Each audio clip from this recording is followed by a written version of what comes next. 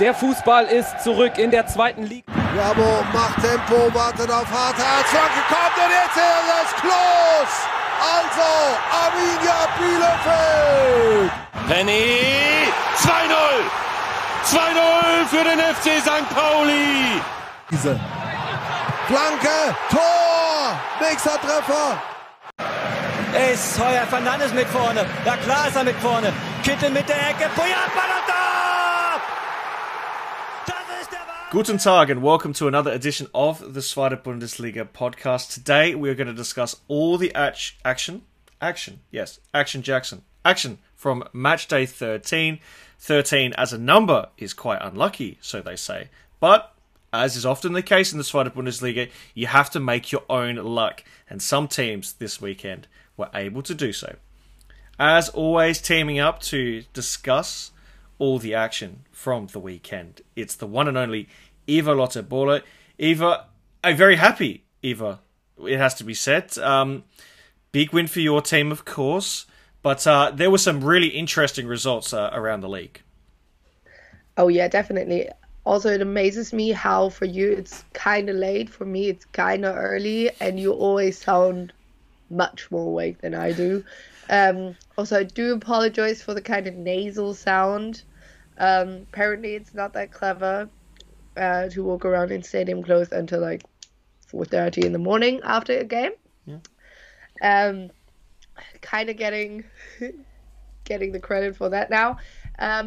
No, but I think once again that this match day showed us that like you have to look at what yourself or what your own results are, but you can never rely on that, and how close everything is, that a win does not necessarily mean you're out of some sort of position, and at the same time, like if you just draw or if you get defeated, it can change a lot of things, because obviously the other teams will probably use that, and I think that this match day was a showcase for that once again.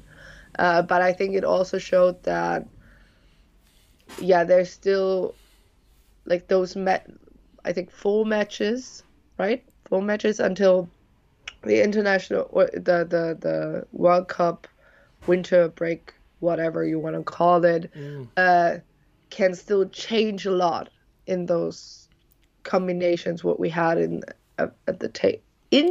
Jesus Christ, we're doing well at the moment. And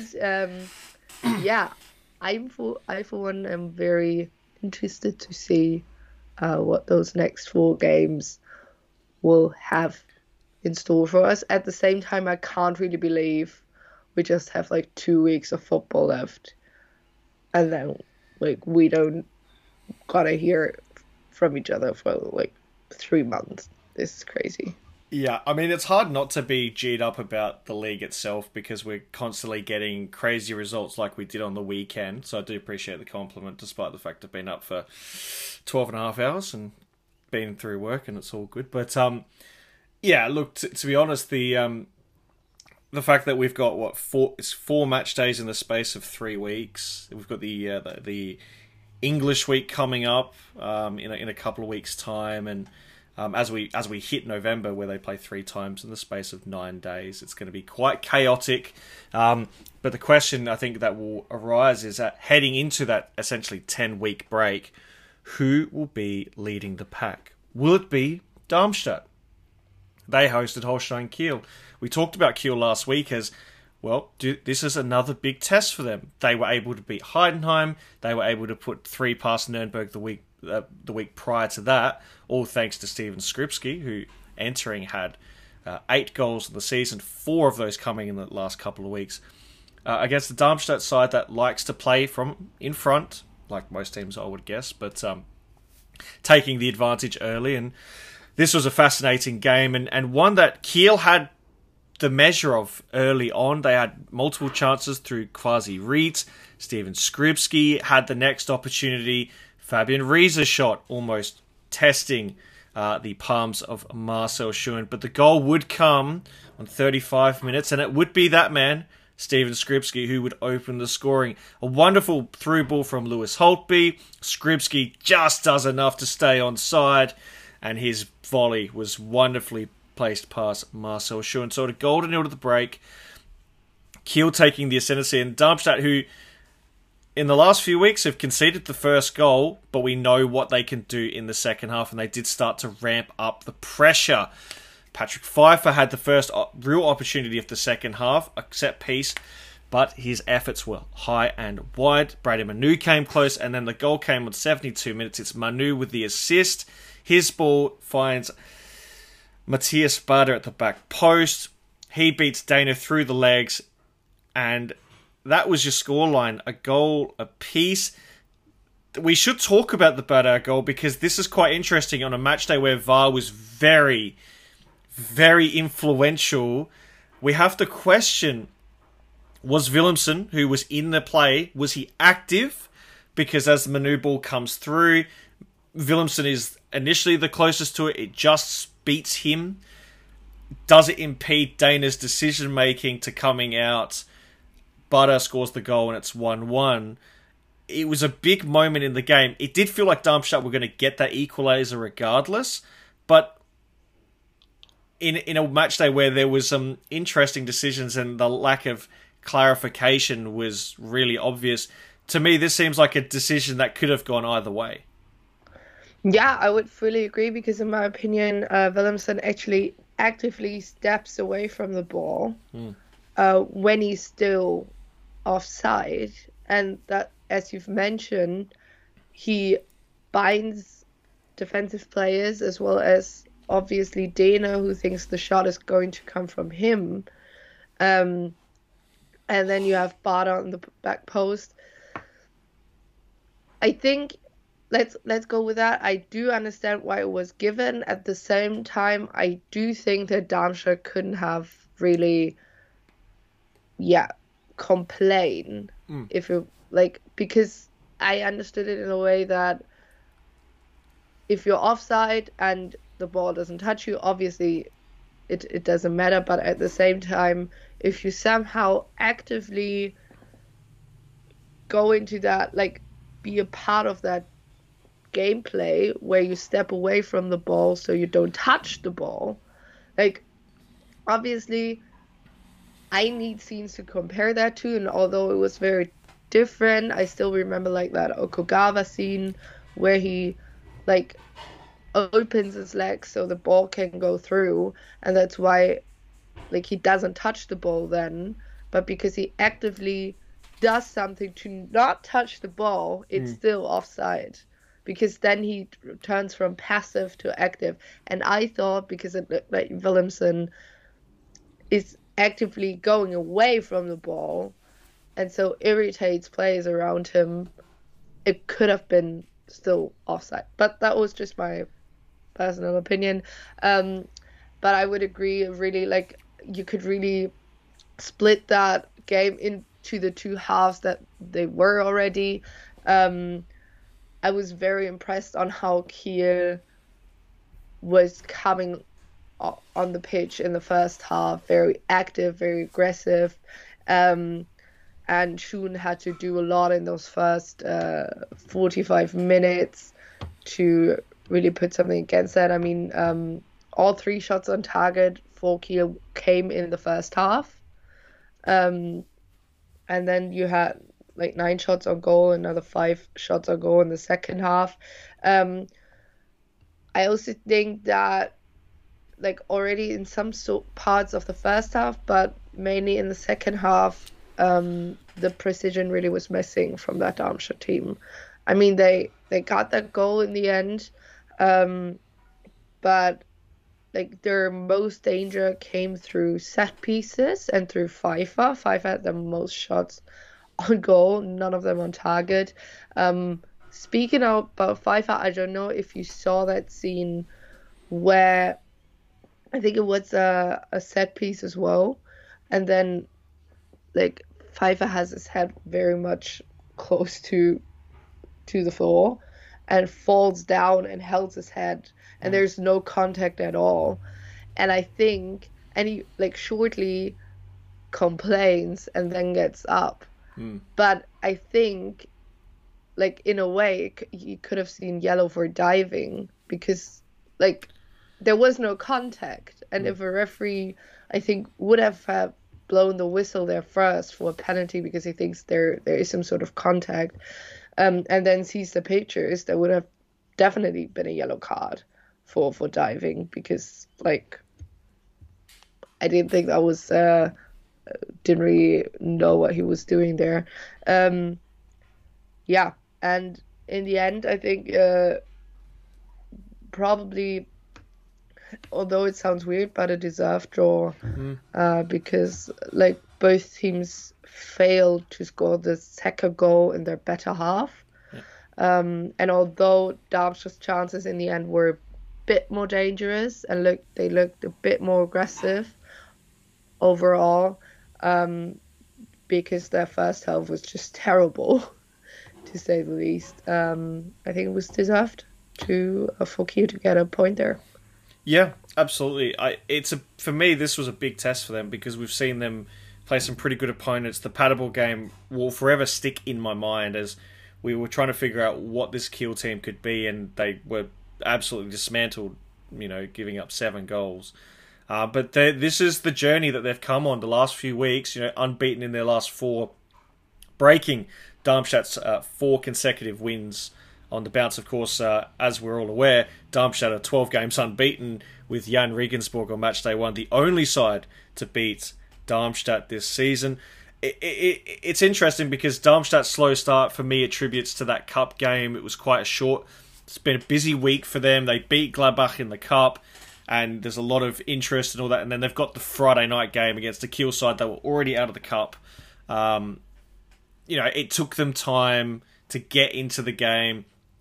And then once they really controlled the second half with quite a lot of ease. And, the only real meaningful chance for Kiel was right at the death with Hauke Wahl's header going over the bar. So, I think Darmstadt, it will take the draw as well. It's been a big week. It's hard to get up for 3 games in the short space of time that they've had.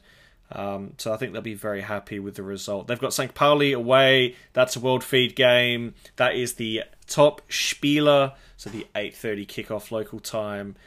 So that will be quite an interesting game. We're going to talk about St. Pauli later on in the program. Kiel have got Fortuna Düsseldorf at home. That is on Saturday afternoon. Now to one of the most interesting tactical battles of the match day. It's Hamburger SV and Magdeburg. Tim Walter against Christian Tietz. Tietz, of course, was at Hamburg the year that they went down and was sacked midway through his first Zweite Bundesliga season. He took the Magdeburg job and in only 18 months took them from almost relegated to the 4th tier to the Zweite Bundesliga. And you look at 2 very possession-heavy sides. Hamburg and Magdeburg are ranked 1st and 3rd respectively for possession. Paderborn in between in 2nd. And we talked about this last week, who would give up the ascendancy? There was a blueprint on how to beat Hamburg, and that was to play on the break. And it seemed as if Christian Tietz was more than aware of this, because this is how they were able to get all of their goals. It started just 11 minutes into the game. A turnover in midfield. It was some pretty passive counter-pressing from Elhan Kuri. He finds Attic. Elhan Kuri gets the ball back. It's not in a very particularly dangerous situation in the box. Jonas David doesn't close in enough for mine. And Elhan Kuri beats Daniel Hoyer Fernandez in a position really shouldn't have been beaten from in the first place. So 1-0, Magdeburg take the lead, and they take that lead to the break. They would double their advantage just 6 minutes into the second half. Some really, really poor defending from Hamburg. How can you leave Baris Attic with so much space on the near side? Cristiano Pacini, who was outstanding in this game, who was in Kicker's Team of the Week, found Magdeburg's other team of the week nominee, Baris Attic, and Attic scores, and 2-0, and things were starting to unravel for Hamburg. But just 7 minutes later, they would get a goal back. Ludovic Russ, who has been a class above for Hamburg this season, he finds Ransford Jabal Königsdorfer, and at 2-1, this game which had so much momentum back and forth, Hamburg very much taking it, and they thought they had levelled just moments later. Robert Glatzel's shot is initially saved from Dominic Ryman. It comes off Silas Naka onto Königsdorfer. The ball goes in the back of the net. We're going to talk about that in a moment. Initially, a goal. Video assistant referee says no dice for offside. This was one of the most conjecturous points of the match day. We'll talk about that in a moment.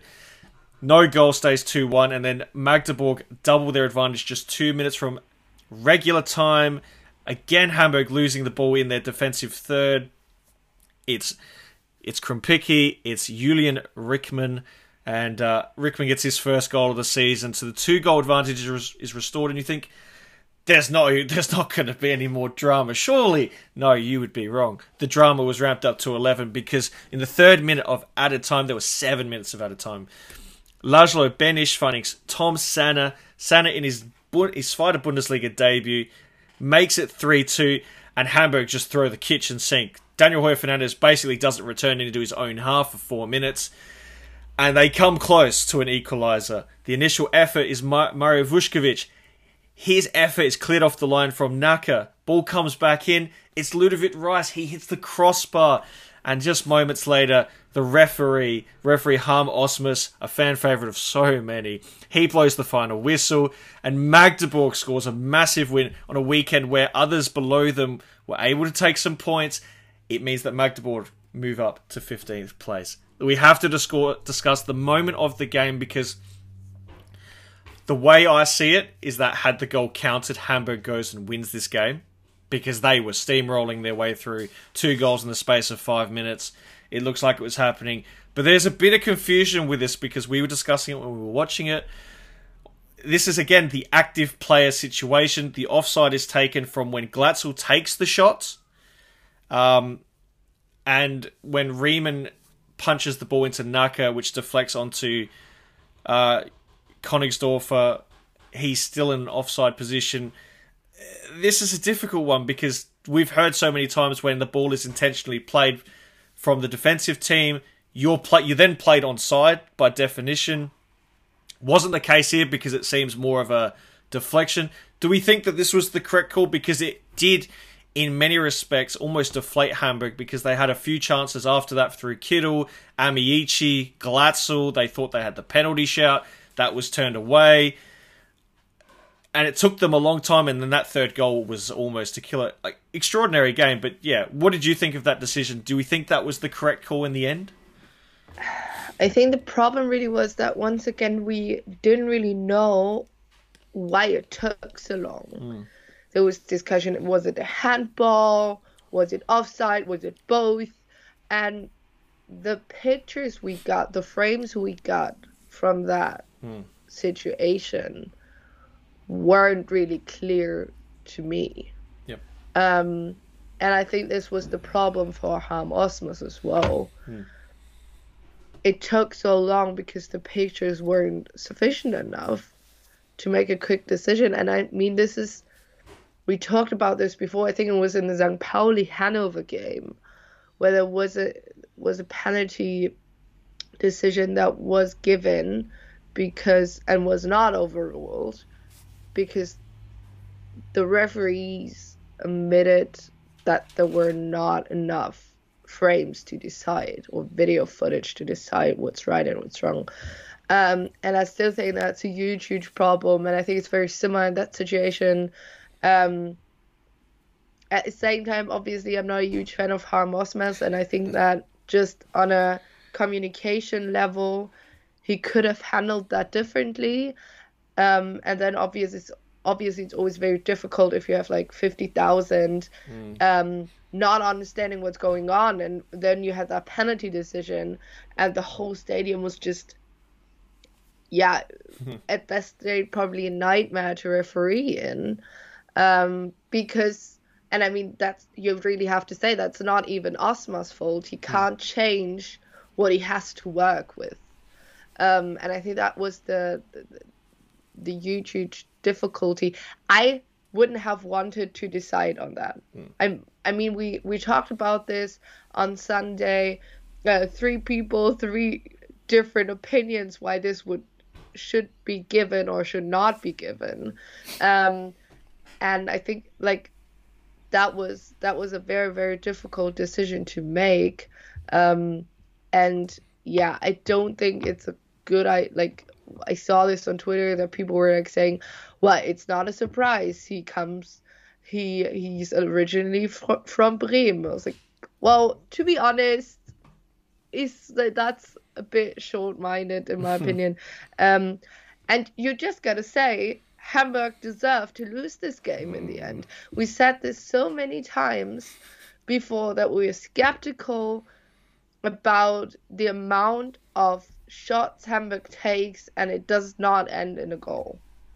And we were very, very skeptical about this, that we know this from the last couple of seasons, and this part is always the part which caused them the promotion in the end. Because in games where they were the better team, where they had more shots, where they should have won, they didn't score the goals. And they had plenty of chances. Amechi, as you've mentioned, you had the double chance in 90+7 with Vuskovic and Reis. Hamburg should have the quality to not look at one situation. And I mean, the question would be, why didn't you bring in Zana earlier? I mean, for example, Glatzel was just not very good in this game. And Magdeburg did a good job. Like, their transitional play, especially for the 1-0, was exceptional. If you basically have as a Hamburg side, a team who has not been very at the top of the game and are the bottom 3 of the table, why would you give them the game twice in the first 10 minutes of your 45-minute halves? I couldn't really understand that, and that's why I thought in the end, yeah, Magdeburg deserved to win. And I mean, they were very clever, and in saying, okay, normally we have the huge, the main possession of ball, but let's let Hamburg do that, because we have a second plan. We can do this, and I mean, this is what can probably save them in the end, that they have a plan B when they don't have the majority of possession in a game like this. And they had that, and they say, okay, let's go with transitional play. We have players like Elan Kuri and Artik, we can do that, and they did that in that game. And obviously then you have to say, it's, as a Hamburg side, it cannot be that without Sebastian Schonlau you can see like 10 goals or something like that. I mean, you at somehow this can't be your only excuse.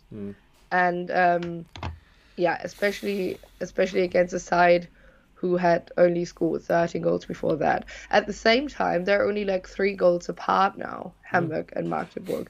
And this is like, if you look at all the other teams and the top 8, Hamburg has the least amount of goals scored with 19. And then they just concede too many goals at the same time, although 13 goals is not much, but it's just, I'm not sure. And I mean, this would have been, there's only one team from the top 5 that won this match day, and we're going to talk about them next. And this is what I said before, if other teams in those top 3 don't win, you have to step up, especially if you're the last ones to play, kinda. And they didn't do it. And so, yeah, deserve, as mentioned before, deserve win for Magdeburg. It's football. If you don't use your chances, you don't get like, you can't say, well, XG wise, we would be first with 10 points more than the second one. That is not how it works. You have to decide those close games where you play against opponents who know, like, it's the same. This is the second time they lost to a team like that with Rostock as well. This is like, it doesn't matter if you're the better team for 90 minutes or even 45 minutes. If you make mistakes like that, and we talked about the defensive instability last couple of weeks, it's a huge, huge problem. And obviously Hamburg is still third, but at the same time, they really, really, like, I only hear about that they want new strikers. offensively, they have one of the best squads in the team. I think that the bigger problem is actually that they don't really have a one-on-one replacement if people like Haya or Schonlau are injured. And I can't understand to just say, okay, we just need to score more goals. Maybe you should just focus on your defense at first. But at the same time, obviously we know this is not something Tim Walter does. And I think it sounds all very negative, but even as not a Hamburg fan, I get very frustrated with that because it's the same thing each year. It's like Groundhog Day. They're living in Bill Murray's worst fantasy. And essentially, how can you not win a game and have 29 shots on goal? It's excruciating. Like, just, it's the equivalent of pulling teeth. It's mind-boggling how this happened. But this is the thing. They have lost the 3 games they've lost at home this season. They're now the 11th best team at home. The 3 games they've lost at home, they've lost in almost identical fashion. Which is that they have an abundance of chances. Teams sit back so deep. Those teams absorb the pressure and they get them on the break. That's how Hansa beat them, a few months ago, where they literally hit them on the break. They had one genuinely good chance and they scored it. And Hamburg had billions and billions of chances, and literally they could have played another 90 minutes and they wouldn't have scored then. Here, they, to be fair, after a week they've had a horrible week. They were bundled out in the cup by Leipzig again, 4-0, which you could excuse that. They lose the derby game. They were down to 10 men when they gave those 3 goals up, but yeah, it's clear that their biggest problem is actually their depth is arguably not as strong as it could be. And we were lauding their team heading into the season. This should be the year that they go up. Well, it turns out they can't win at home. They've won 3 of the 7 games, and the games they've lost, they had them under control. They should have won those games. They should be top of the table. But, the great thing about football is we don't live in should-haves and could-haves. We live in the present. And the present moment is that this Hamburg team is not as strong offensively as it once was. But adding another striker isn't going to help. And that teams have maybe unlocked the secret to playing Tim Walter away from home. Seems to be that way. But what would I know? Let's move on then, finally, to the team that did, in the top 5, win. And that was Heidenheim. They took on Greuther Fürth on Sunday. In a slate of Sunday games, that was just... It was actually there was some pretty good football. But, Greuther Fürth were not good in this game. And that's not fair on, Rainer Windemeyer, who was the caretaker coach for this game. He made a couple of changes. Leon Schafren was in goal. He had a tough day. It was a bad week for the goalkeepers union in part, and this game in particular didn't do any favours. So Heidenheim took the lead on 9 minutes. It was Jan-Niklas Bester's corner finding Patrick Meinke, and then they took it to 2-0 on 33 minutes through Tim Kleindienst. Initially, a good save from Schafren, but then after that it gets a bit comedic, and it was hard to watch. Kleindienst makes it 2-0.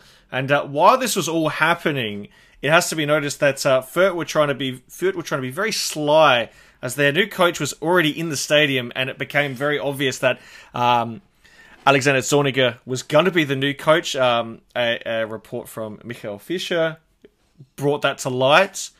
Wink, wink. About that being the case, and they announced it after the game that he was going to be the coach going forward. Fürth did get a goal in a bit of clumsy fashion from Heidenheim defensively. Branimir Hurgurta got the goal. And then another interesting, very rare we see this one get given. Jan-Niklas Bester's free kick. Cannons into the wall. It takes a hand. Referee, Dr. Robert Bruin, calls for a penalty. Gesundheit. And Bester takes the penalty. It was his best effort. I know I'll see myself out. I can't help it. It's too easy to make such bad jokes on his behalf. But yeah, he's having a great season, of course, so that's why I'm going to keep doing it. It stayed 3-1. Fürth had a good chance late on through Armando Zeeb. His effort rattled the crossbar. And that's all she wrote in this one. 3-1 Fürth. They were one of the few teams that didn't win from the bottom 5.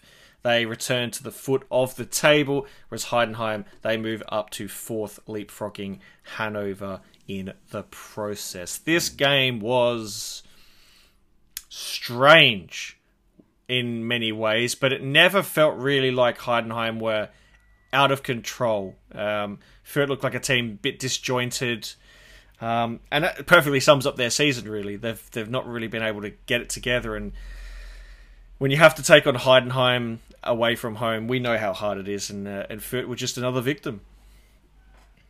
Yeah, I mean, I saw this, I think the Sportschau titled this, the highlights of this game with Heidenheim takes advantage of a harsh penalty decision. I was like, well, to be honest, the game was done at this point already. Obviously, Fürth had scored, got one back, but I mean, at this stage, if I would be Branimir Gotha, I would be very, very frustrated with the rest of the team because he always has to step up. I mean, that was very naive defending of Heidenheim, nevertheless, because there's one person you should not let get the ball in your box, and that's obviously Branimir Gotha. But defensively, that was a horrible display by Fürth. We know that they don't win away from home. Haven't won in a long period of time as well, but like the game was already done at halftime at that stage. It was they got the goal, but still everyone else around Branimir Gotha, I'm sorry to say that word, but is apparently not able to step up. I mean, you see Pat like 3 shots on goal, none of them on target. They only had 1 shot on target in the second half, and there was still 30 minutes to play after their penalty decision. Just to say, okay, it was difficult. Well, it wasn't the first goal who took that away, and Heidenheim already had a 2-goal lead. They got one back, but that decision should never happen anyway. But so yeah, I mean, we know it's always difficult to play Heidenheim at home, but yeah, as mentioned before, Fürth once again showed huge problems with defending of set pieces. I mean, they could have conceded a second one through a set piece as well. So yeah, I do not like at this stage. I'm not really sure what to say about Alexander Zorniger. Like, I don't know. I think it didn't help that it was already clear that he's going to take over, not from the, like, at some stage I was like, this is social media at a limit. Like, they posted that picture of we don't get any points in Fürth, and then the next one, like 5 minutes later, is still, like, it's obviously it was taken in the stadium in Fürth, where Susi and Zorniger shake hands like, this is our new head coach. And like, yeah, this is a way to take all the bad news away. So yeah, I mean, obviously we said it last week already, they have the biggest game coming, or 2 big games coming up against Bielefeld and Braunschweig. And I mean, we're going to talk about Braunschweig in the end, but you don't want to travel there at the moment. Obviously, Bielefeld, similar to sides like St. Pauli and Fürth, they don't really win away from home.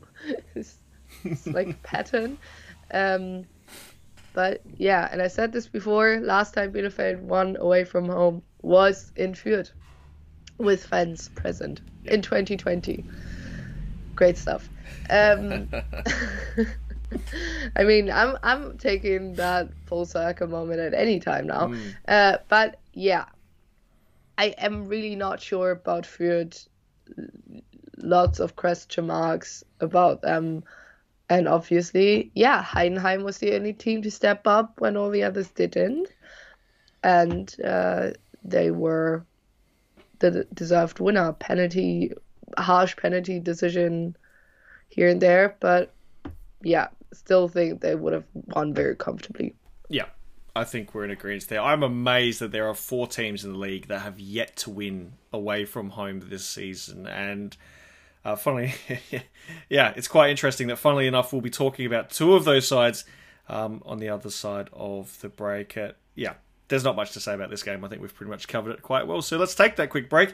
And on the other side, we're going to discuss our Group 2 games, starting with the top Spieler. It was Arminia Bielefeld and St. Pauli.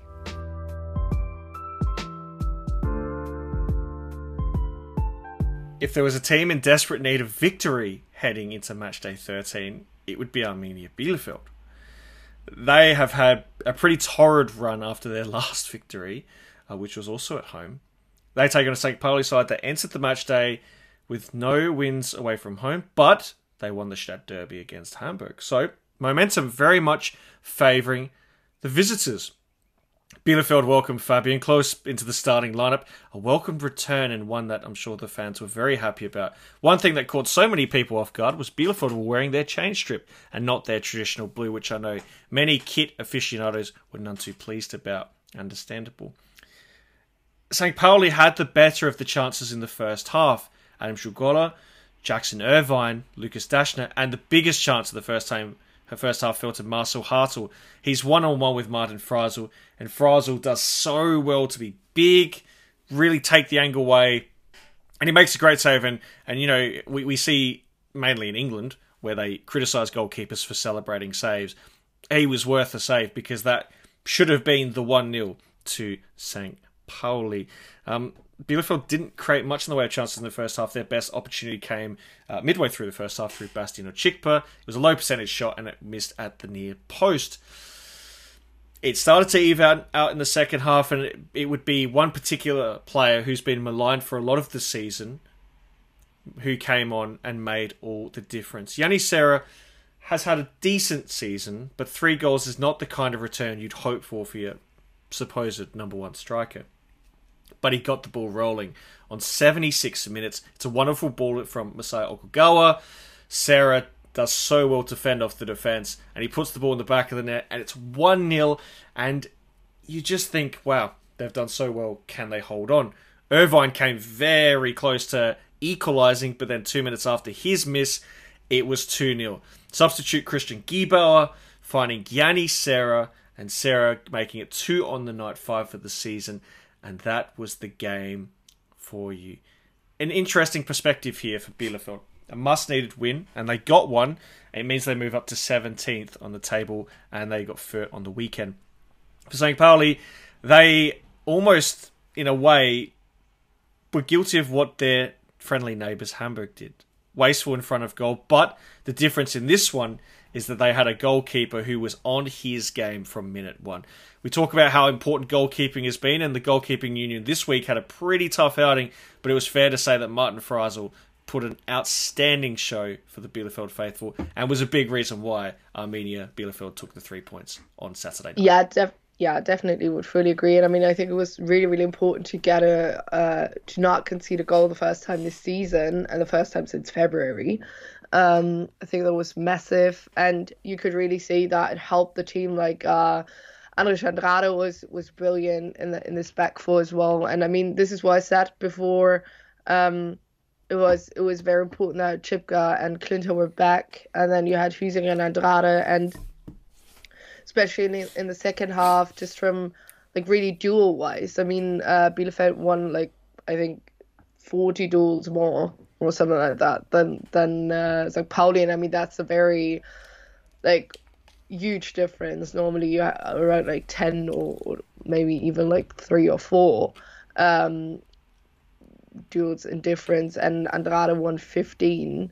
And in general, you just had the feeling that, especially in the second half, it was very important for the Bielefeld team to not concede. Like we've seen this before, for example, in the Karlsruhe game, we're like, okay, offensively, not a great game, but at least in the defense, you're stable, and then around like the 40th minute, you concede.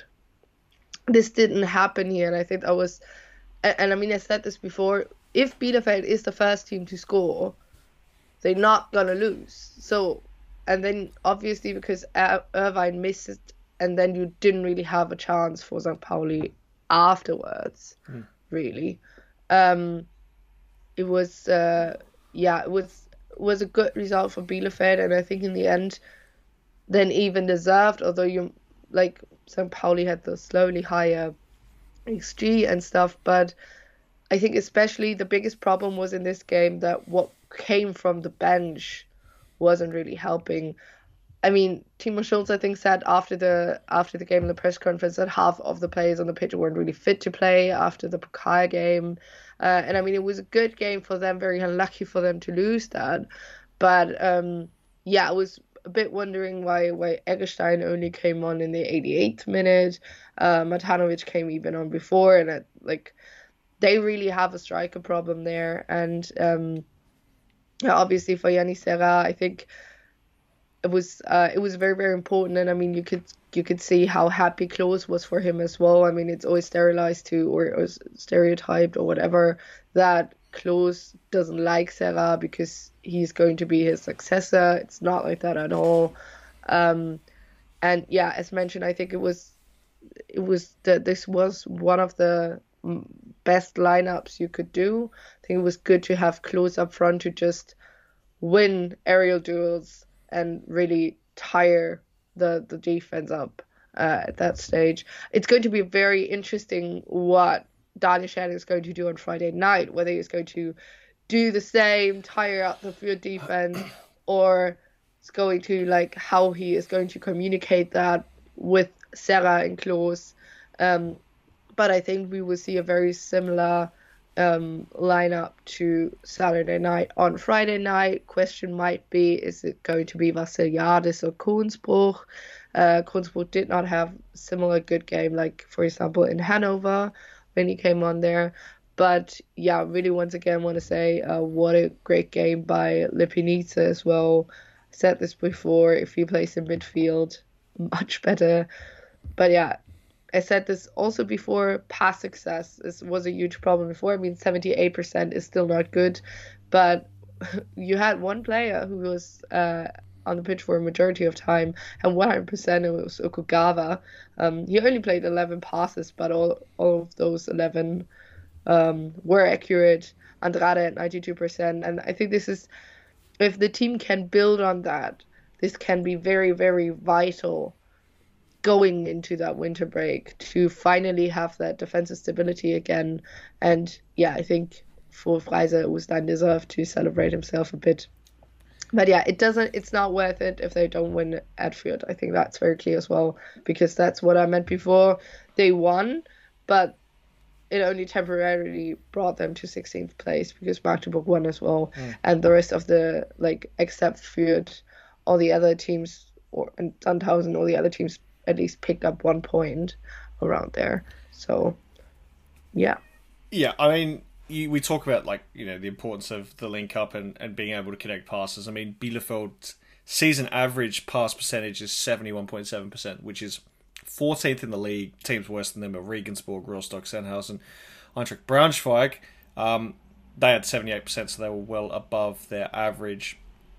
Yeah, it's important, but we talk about chance creation, and they created the better chances in the second half. They didn't have a shot on target in the first half. So, much improved. But you mentioned about you win such an important game, and then the next week it's the follow up. This was, I think we said this last week, this was the classic trap game for St. Pauli, where they win the derby, they're on a massive high. Everyone's feeling good. It's all great. You play the team that's bottom of the league. We should win, and then you go and lose. That's exactly what happened here, and yeah, I mean, it's clear that Kicker were quite fond of what Bielefeld achieved when you've got Freisel, who was lights out, the best goalkeeper on the match day, Andrade and Yanni Serra, who was the joker with the 2 goals off the bench. But all 3 of them making the team of the week and very much deserved it. Fürth, of course, host Bielefeld, and then Darmstadt and St. Pauli do battle. That's a home game for St. Pauli. Let's move on to the Wildpark Stadion. It's Karlsruhe. It's Fortuna Düsseldorf. It's been a tough week for Karlsruhe to stomach. You need to get that potassium, as Christian Eichner did during the match day. They were beaten in the cup on penalties, and then they were beaten by Darmstadt the week before. Could they get a result against the Fortuna Dusseldorf side, who won away in the cup? That's rare. They also lost at home last week, which is also rare. But could they win in the league away from home? Well, we got a pretty quick answer of the intent, and the answer was yes. A resounding yes. And two players who really spearheaded this were Mikhail Karbovnik and Christopher Pedersen. And Pedersen opened the scoring on 7 minutes. Karbovnik with a hockey assist, but we don't count hockey assists. He passed it to Kovnatski, his fellow Polish teammate. Both have been, look like they'll both be in the large squad, the training camp for Poland for the upcoming World Cup. Kovnatski, Pedersen, 1-0. And then Karbovnik with a wonderful assist. He's done this before where he cuts in on his right, playing as a left back, teasing curling ball, and only Pedersen was going to ever get to it, and only Pedersen would score. 2-0. Karlsruhe had their chances. Fabian Schleusner just moments after the 2-0. They should have scored on 53 minutes. Schleusner and Rapp almost getting in between each other was an easy opportunity. And the story of Karlsruhe's game is close but not close enough. Simon Rapp, Kyung-Ruk Choi, who hasn't played for a long time, it's great to see him back out there. Mikhail Kaufmann, Marvin Vanitsek all came close, but not close enough to finding that one goal or even a second goal. It's another defeat for Karlsruhe, but for Dusseldorf, this is massive because they dropped the ball last week against Nürnberg. That's a game that we expected them to get the 3 points in. They travelled to Karlsruhe, not a particularly easy place to win at. Usually very good atmosphere at the stadium that seems to be forever under construction. But for Dusseldorf, they got the result. They did the work early. They played with the competitive advantage, and they were able to keep it. Yeah, and I mean, we kind of hinted at that last week, that if Düsseldorf loses at home, why not start winning away from home? And they did so. Your favorite Jinx partners right here. I mean, it was a very typical, like, Karlsruhe had the better 5 minutes, and then, just individual class really decided that game. And as we mentioned before, Andrade Frei-Sensera and the team of the week, rightly so. Karbovnik and Pedersen is, like, watching Karbovnik play is, I think, a huge joy on the left side. It's amazing how much, just understanding of football he has, and how to work his qualities. I think that's that's something Düsseldorf can really build on. It was something that Karlsruhe had problems with before, was really the precision, that they had their chances, but it didn't really look as dangerous. And then Fortuna was just very efficient in what they did, and really used what they got when it was offered. And I mean, especially in the second half, Düsseldorf could have easily scored 1 or 2 goals more. I think that Oberdorf chance will really haunt him. How that doesn't go in amazes me a bit. But I think Karbovnik is really the one to look out, and he was really one of the best players this match day, in my opinion. Just how he was there in every situation Düsseldorf created up front. There was that situation with Kovnatski as well, and like how much how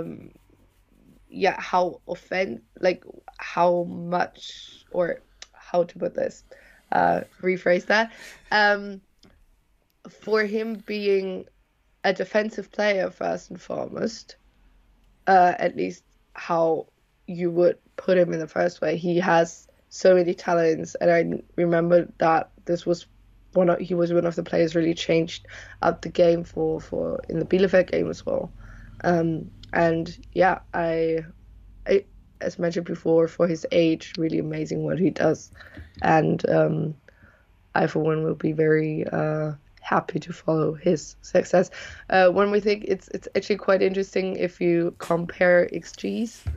this is probably one of the games where the difference between the Bundesliga and what other platforms have to offer is the biggest. So the Bundesliga gives us an XG of 1.03 to 2.49, and the 538 or 538 gives us 2.0 to 2.6. So it's a difference there, and it shows you that you can interpret. There are different interpretations. I just quit speaking at this point of how to analyze shots and stats and stuff. So big win for Düsseldorf. It put them up into those top 6, and they were one of the few teams to pick up points there, as mentioned before, and actually to win. And I think it was very important, especially after the result at home. Agreed. Absolutely agreed. That Oberdorf double doink is a rare sight that we see in football, but it was enjoyable to see it. Shame it didn't go in. It would have been awesome. But I mean, speaking to a Polish colleague about Karbownik, and he's on loan from Brighton and Hove Albion.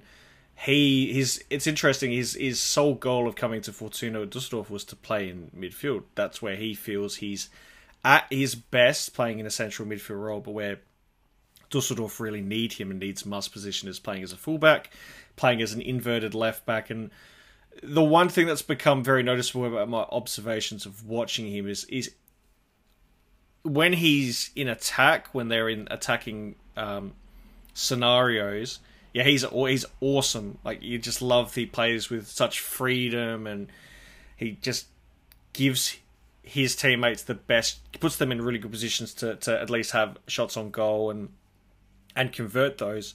But like, not to put it down on it, but defensively he's really bad. Like, it's a problem. Like, so, but that's the trade-off. They're happy to have the trade-off where they let Karbownik get really forward, and if it leads to goals, then great. But they're willing to acknowledge that if teams attack them down his flank, that's going to be part of the parcel. But yeah, good result for Düsseldorf. Yes. I would also add that the left side for Düsseldorf is then always, in general, on the lookout, because with Oberdorf and Karbownik, you have then two very, going forward defensive players. I mean, this was 3 in the back for Düsseldorf, but Karbownik as that left forward kind of switching in that place, but obviously opening space, and it's something that Karlsruhe didn't really play on enough, in my opinion, in the end. I mean, a lot came over the respectively right side for Karlsruhe, with Schleusener, for example, as well, but I think they could have played on that a bit more. And there's something that other teams will maybe have a look out on if there's like a similar lineup than on the weekend. And I mean, we have Holstein Kiel, who showed us, as we mentioned before, what they can do against teams that are a bit more favored in games than they are. Absolutely. Düsseldorf on the road to Kiel. That's another away game, whereas Karlsruhe, they are also on the road. They are in Hanover. Let's move to our final Group 2 game. It takes us to the Ostseestadion in Rostock. It's Hansa Rostock against Kaiserslautern. This game was really interesting because it seemed as if Rostock were going to get the jump early. They had a couple of really good opportunities through Niels Fruling and Haris Duljevic. But one player who decided that they were going to try and take this game over was Kenny Prince Redondo. He had the best chance in the first half, and it was forced a double save from Marcus Kolke. His first effort seemed relatively tamed, and it was a simple save, but the follow-up was a fairly good effort from Redondo, but an even better save from Kolke. Kolke was a pivotal part in this game, for better or for worse. He made a bunch of saves denying Redondo, Clement, even Eric Durm's adventurous attempt, his volley on 62 minutes. But for as good as Kolke was, it would be his error that would give up the first goal. A set piece is Philip Clement's ball in at the free kick, and Terence Boyd, who we've been a little bit critical on in front of goal, he heads home because The ball goes straight through the wickets of Marcus Kolka. Yep, not a great moment for the Union. We're talking about bad moments for the Goalkeepers Union. That was a bad one. It got even worse, though, for Rostock, because on 82 minutes, Marlon Ritter's kind of ball played to Boyd. Van Drongelen does, I don't know what he does, but it's not much. If anything, it's probably nothing. Anyway, Boyd using his body. I mean, they're two big-bodied fellas, and Boyd cast him aside like a paperweight. Boyd scores, and that was your game. You get sort of that mosaic picture with Boyd with the arms spread out, and then Kolka just absolutely aggravated. But that was your result. There was a big win for Kaiserslautern because we've talked about that. For Rostock, it's 4 games without a win. We should talk about the game, but we should also talk about the stuff that happened in the stands regarding Terence Boyd. He was racially abused throughout the game. I don't think we need to always reiterate why this is not okay. It's just frustrating that we are still having to talk about this. It's really disappointing, and in that situation, either I can't understand. Like, I'm many hundreds of thousands of miles away. I know it's a problem here in Australia, still a problem in Germany. I just don't understand why we can't, why it resorts to this all the time. It just seems frustrating. Yeah, and I think especially because allegedly it was one of the capos with his microphone, and you actually can hear it. Like if you look at highlights, if you watch the live game, you can actually hear it. And once again, it's very important that the alcohol comes from Rostock fans themselves. So it's very difficult, very important and very pivotal to clear things up. At the same time, they really criticized Hansa on how they handled that.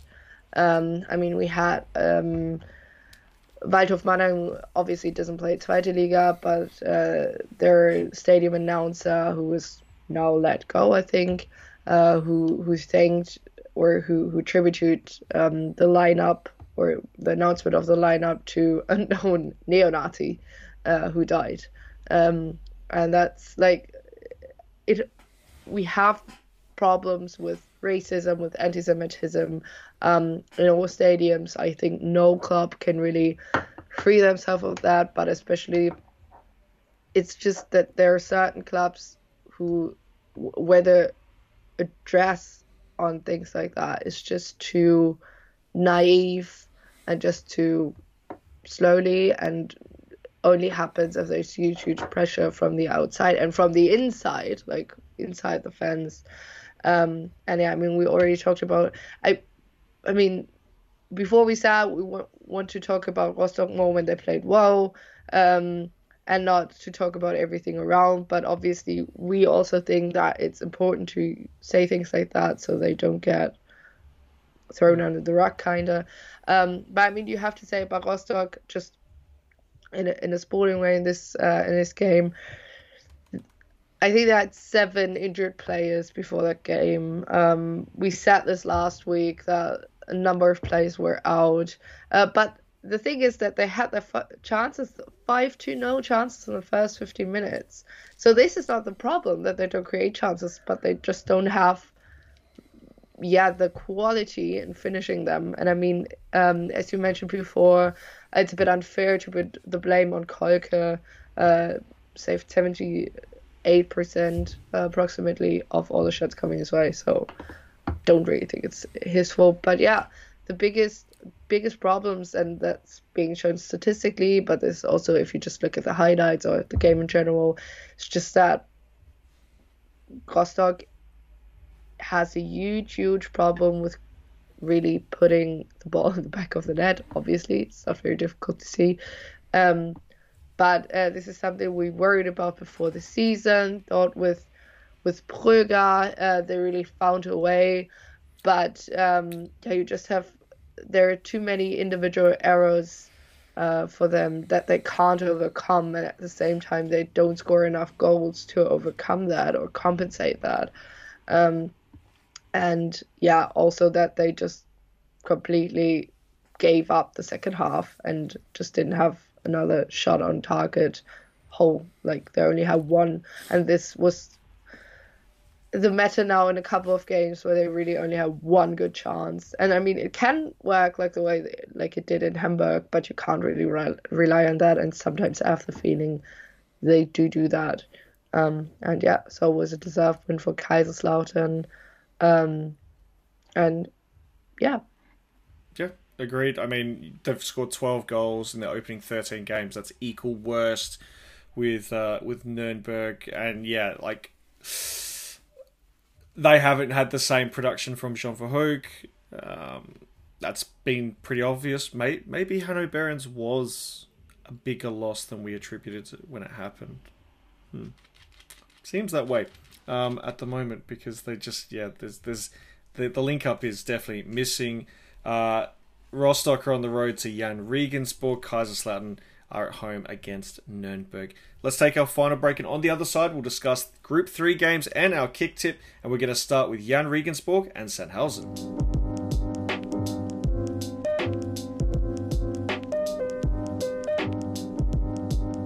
Two teams who are hoping to, one in particular, extend to 2-game winning streak. Sandhausen looking to return to winning ways. This was built up as a very intriguing encounter in the Saturday afternoon lineup. So, what would you expect than an own goal to start the game? Extraordinary. Charalampos Markridis' cross was headed back by Alexander Zverov, and just 42 seconds into the game, Jan took the lead. But then Sandhausen started the building blocks. Dario Dumic's effort was blocked initially on 8 minutes, and then 4 minutes later they got their equaliser. Chemistry between Christian Kinsombi and Alexander Esfine seems to be very noticeable. Kinsombi's delicate pass finding Esfine, and that's his second goal of this season. He also assisted for his first. Sandhausen almost was able to get the advantage. Emmanuel Huhn, his effort was saved by Stojanovic, so 1-1 at the break. It would be Jan more so in the second half. A taste to come. Andreas Albers forced a really good save from Nikolai Reinen. He's in for the injured Patrick Druez. And then just 16 minutes later, the goal would come. It was held to skelter in the box. And eventually, Prince Ose Owusu found Andreas Albers. And I say found liberally because it got there. And Albers was able to nudge it home, and that was your score in the end. Owusu could have doubled their advantage, but he didn't, and Kinsombi had a chance late in the game. That's David Kinsombi, but it was not to be. Regensburg are up to 9th. They've won 3 of their last 5 games, 2 in a row for them. Sandhausen, 2 consecutive defeats, 1 win in their last 5, and they currently sit 16th. We look at these two sides as not high goal-scoring sides. Entering the match day, they were both equal on 12 goals scored. This was a difficult game to really judge. Heading into it, Regensburg, who started the turnaround, it's a big win for them. Recently, they've started to get back to, for what they might consider, more familiar results. Yeah, and I mean, obviously, it's always kind of a death sentence if you concede a goal like that. It's actually the 4th own goal that Sirov has caused, could you say? But I mean, I thought that Regensburg always looked like they're going to be the bit more comfortable part of that, of this game. And I mean, obviously, it's Rien couldn't really do much for the second goal in the end. He was good before. Sandhausen once again signing a goalkeeper. It amazes me how many goalkeepers they had those last couple of years, and they had to sign because of like injuries. But yeah, I mean, especially after seeing last week's game, I can't understand why you would let Andreas Albers be the free in any part of the game, and they did. And do not really know what to do with both teams at the end, nevertheless, because yeah, for Regensburg, that game against Hansa Rostock will be very pivotal in going forward if they might recover. But yeah, I think for Sandhausen, we could just repeat what we say week in and week out, so that doesn't really do a lot. Can just say that with them having the majority of possession, they offered really, really next to nothing. Yeah, it was just... yeah, it was pretty poor in the end. I mean, they did have a couple of chances, but excuse me, they couldn't convert them. We mentioned the goalkeeping situation. Their second choice, Benedikt Grave, also injured, so they signed Timo Königsmann, who was last at Waldorf Mannheim. He was a Hanover junior. Just going to put my resume in. If you need a goalkeeper, I am available. But there's only 4 more games until the break, so I'm sure they'll be fine. Let's make a move to Braunschweig. Eintracht Braunschweig taking on Paderborn. This seemed like a mismatch. In the end, the game ended goalless. The best chances for each side came in the opening 15 minutes of the game. Braunschweig had a bit of a helter-skelter moment on 4 minutes. Keita Endo's initial shot was saved by Yannick Hoot. Anton Doncourt then with the follow-up, his ball smashing into the post, and then Fabio Kaufmann smashing the ball high and wide. And then just 2 minutes later, Paderborn almost took the lead. It's a wonderful ball played in to Robert Leipert, who has a one-on-one situation. Should score. He was in great position, and he missed wide, failing to test Jasmin Fezic. It was a pretty mid-second half. Neither team really did anything to really accentuate an opportunity. Don't be alarmed by the fact that the teams combined for 33 shots in this game. Only 4 of them were on target. And that pretty much sums up this game in a nutshell. It was... it lacked the clinical touch in the final third. And fair to say, though, that Braunschweig will be pretty happy with that result. Yeah, I would fully agree. And I mean, the first half was I think, good to watch. The second half, as mentioned, just awful. Especially Paderborn didn't really have any kind of huge chances, not like the Leipzig chance in the first one, as you've mentioned.